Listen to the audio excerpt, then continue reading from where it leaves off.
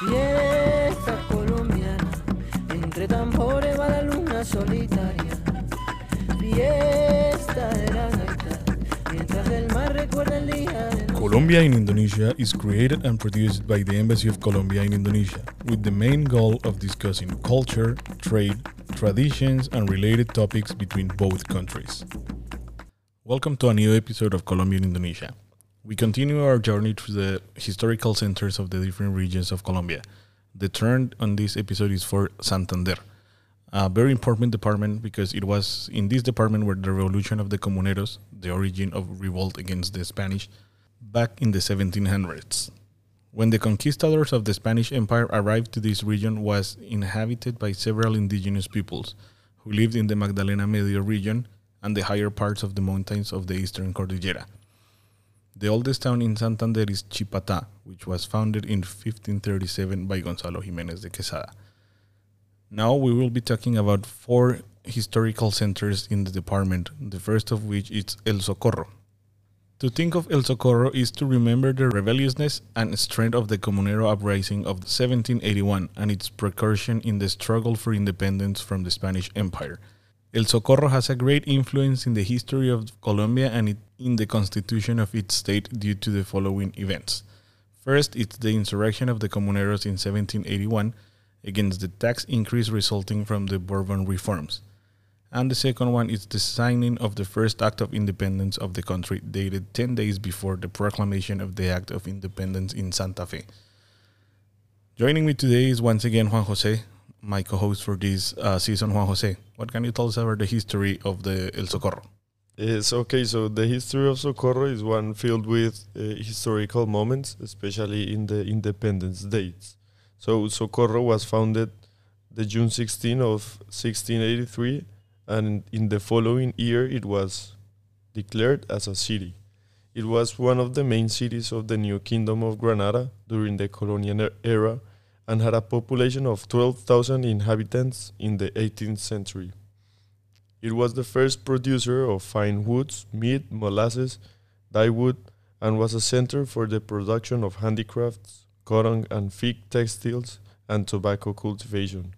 In 1781, it was the main focus of the insurrection of the Comuneros that Nicolas already told us about, and in this square, Manuela Beltrán broke the king's tax edict.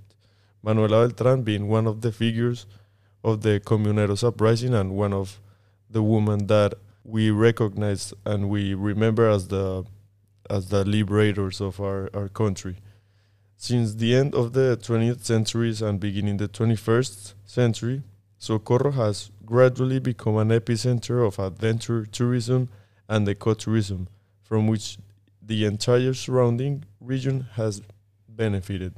And this is because not also El Socorro, but you're going to listen that in these other towns in El Santander are like really big in the adventure tourism. In this municipality has famous citizens such as Manuela Beltrán that I already spoke to you about, and I'm going to tell you a little bit more. And she was a revolutionary born in the Viceroyalty of New Granada, whose protest against the excessive increase in taxes was a catalyst for the outbreak of the rebellion of the Comuneros in 1781. As well, José A. Morales, a famous folk music composer known for dedicating the song Pueblito Viejo to Socorro, is one of the inhabitants, or used to be one of the inhabitants of this beautiful town. And lastly, we have Virginia Gutiérrez de Pineda, who is a renowned anthropologist and also who appears in the Colombia's new family of banknotes in the 10,000 bill. Following the tourism of this town, it's not only the adventurous side but also the architectural side. First, we have the Church of Nuestra Señora del Socorro, was consolidated under a simple architecture which gives a good account of traditional construction techniques that enhance the traditional mountainous landscape of the central Andean region. This church is classified as a minor basilica, and it is a great architectural work. It is famous for its tall structure built entirely out of stone and is the third tallest basilica in the country with a maximum height of 93 meters.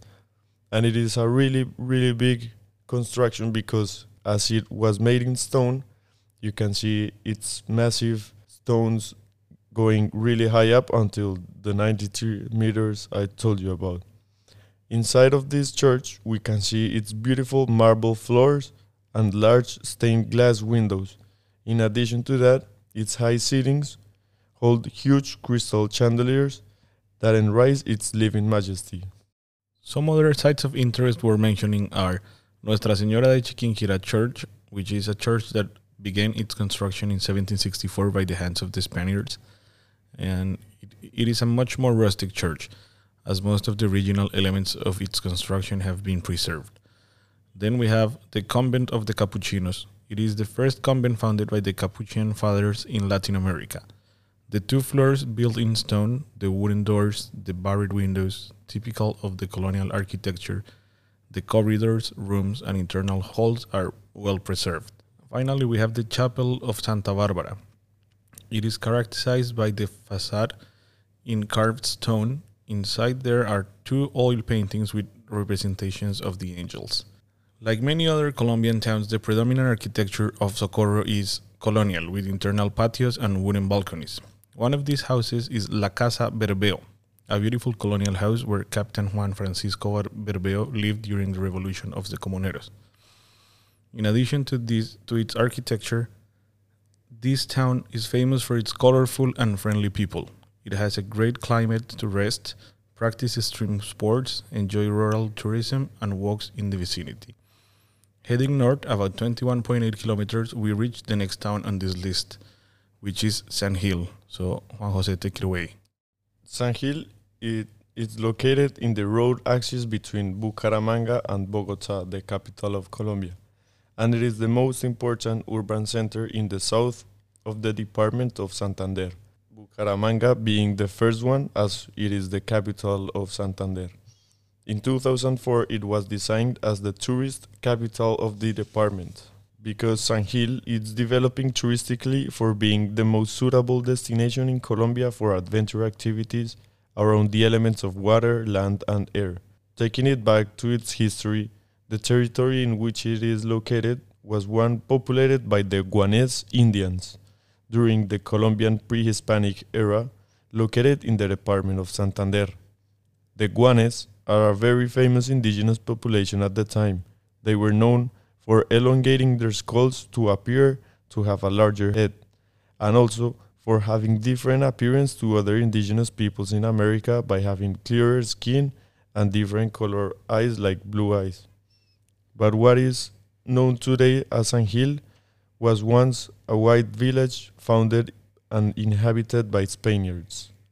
These settlements strengthened the colonialization and settlement of the province during the colonial period, and most of the towns that we are going to talk about in Santander were used to have a control in the department over the different indigenous tribes. So moving on, we can talk about the architecture and tourism, but I think Nicolas knows more about it.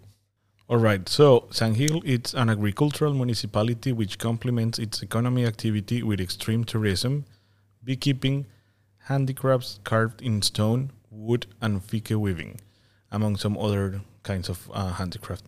San Gil is also part of the network of towns that have been preserved their historic center, since with the passage of time they have maintained the balconies, street emblems, and details that represent the small town.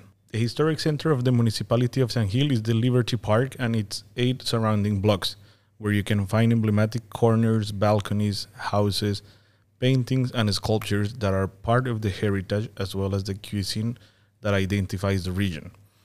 Its architectural heritage largely preserves the Spanish colonial style, whose best expressions are the House of Culture, Luis Roncancio Becerra, the Cathedral of the Holy Cross in the main square, and the Museum of Archaeology and Anthropology Guané de San Gil.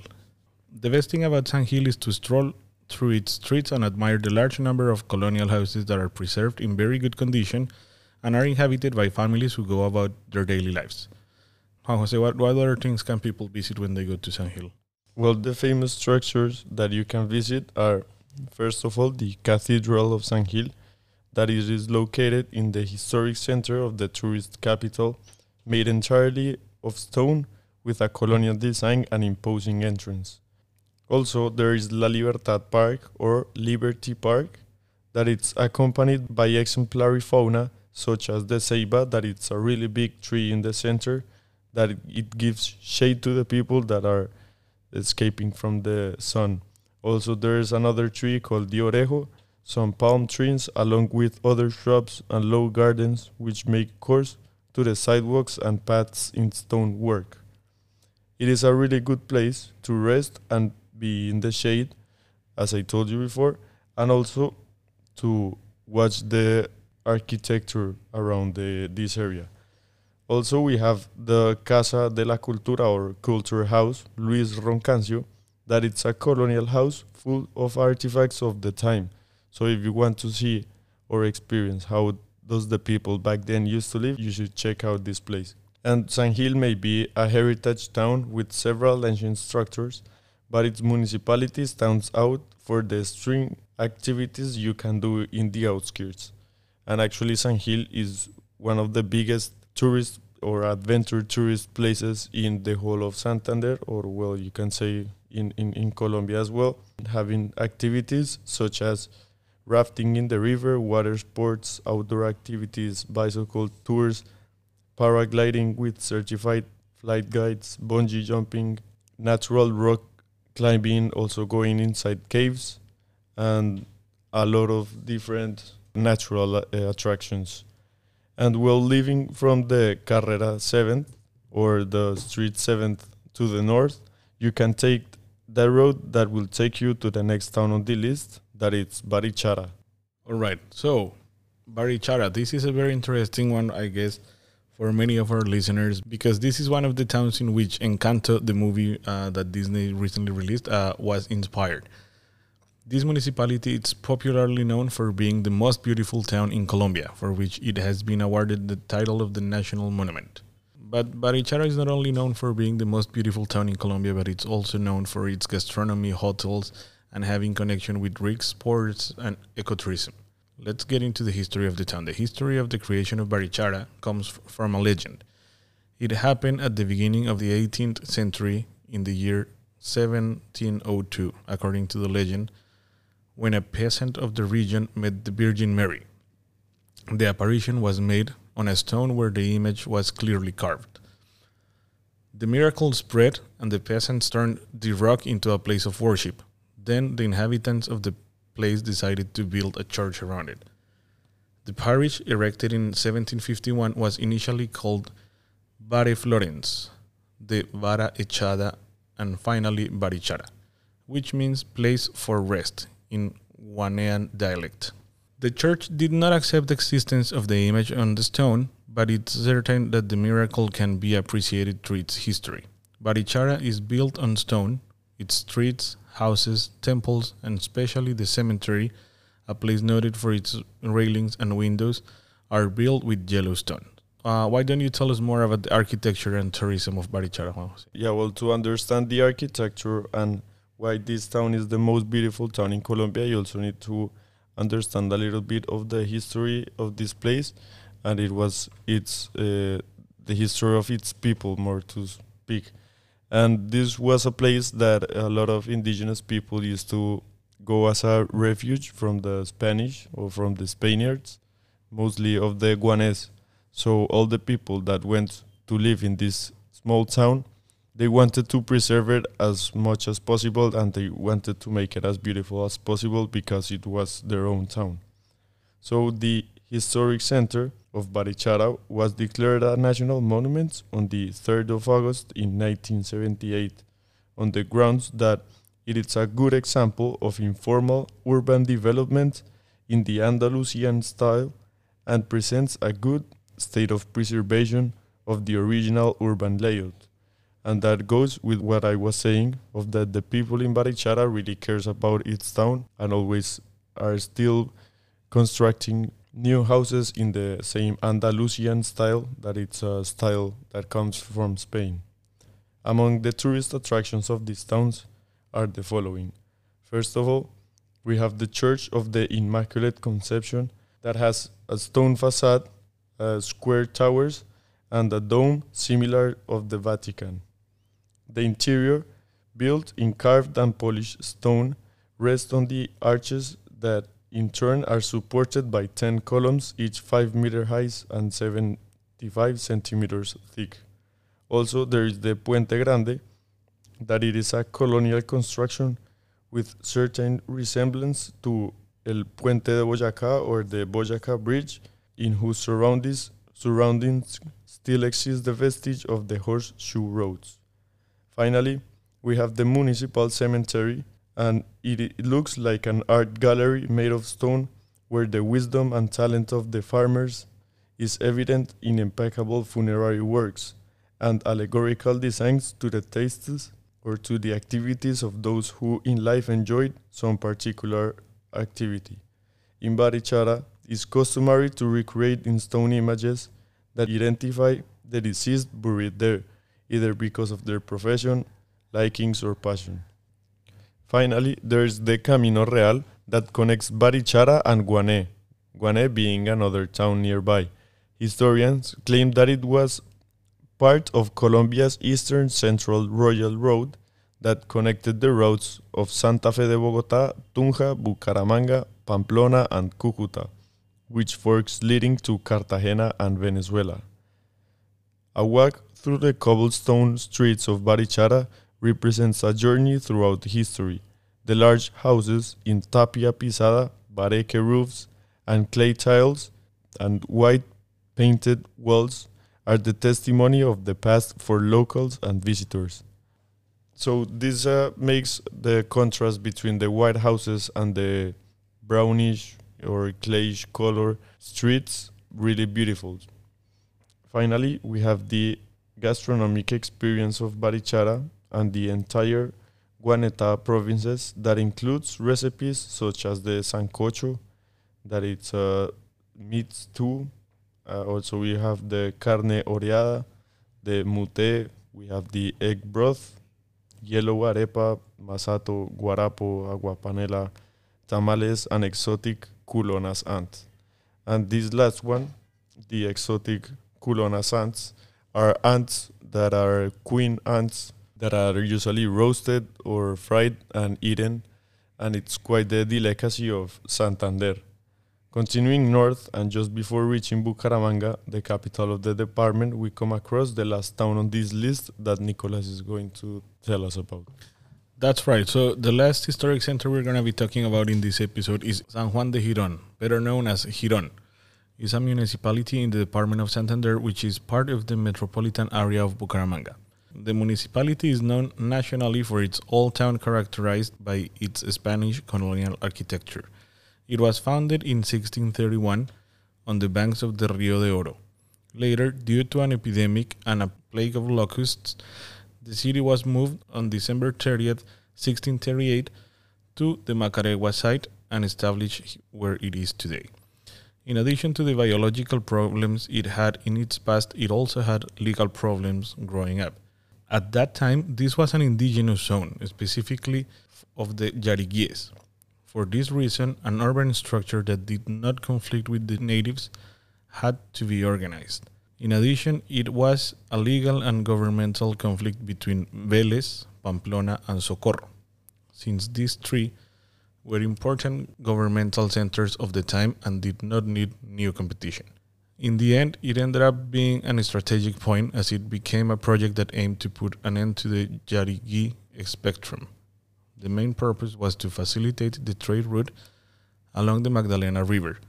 Throughout the middle of the 18th century, the central part of the town was formed with almost the extension that it has today, achieving a considerable development in agriculture, commerce, and culture. At the end of the 17th century, there were only two towns in the old province, the city of San Juan Alcaldía, which was the capital, and the town of Bucaramanga. For its colonial architecture, it was recognized as a national monument of Colombia back in 1959. Tell us more about the architecture and tourism. Girón is a city with a total area of 475 square kilometers. And this indicates that not all of Girón is the historic center. To see the old architecture, you must go to the historic sector, that it is comprised of 62 hectares, characterized by colonial architecture of the 17th century. It preserves its colonial house with white walls, brown doors and windows, white balconies, and its narrow cobblestone streets with small sidewalks, houses with eaves in its entirety, and its roofs with clay tiles. It is a really beautiful scene because the people nowadays still live in this historical area and live their own lives, and some people have businesses in there, so are modern businesses located in a historical town. The whole historic center is very beautiful, but if you want to go to those places with history, you can go to the following. First of all, we have the main park of Girón. It is the most relevant icon of the municipality, and it is famous for having a gypsy presence of people that will be there to tell you your fortunes and predict the future. Also, there is the Calicanto Bridge. That are 6 bridges in total that surround the majesty of the main park, built after the conquest era and linking the main park with the rest of the municipality. Also, there is El Parque Las Nieves, or the Nieves Park, that it has a conservative style architecture in the best style of the Spanish colonial era. In it is located the traditional Capilla de las Nieves, or Chapel of the Snows. And finally, we have the house museum La Mansión de Fraile, located in front of the main park of Girón.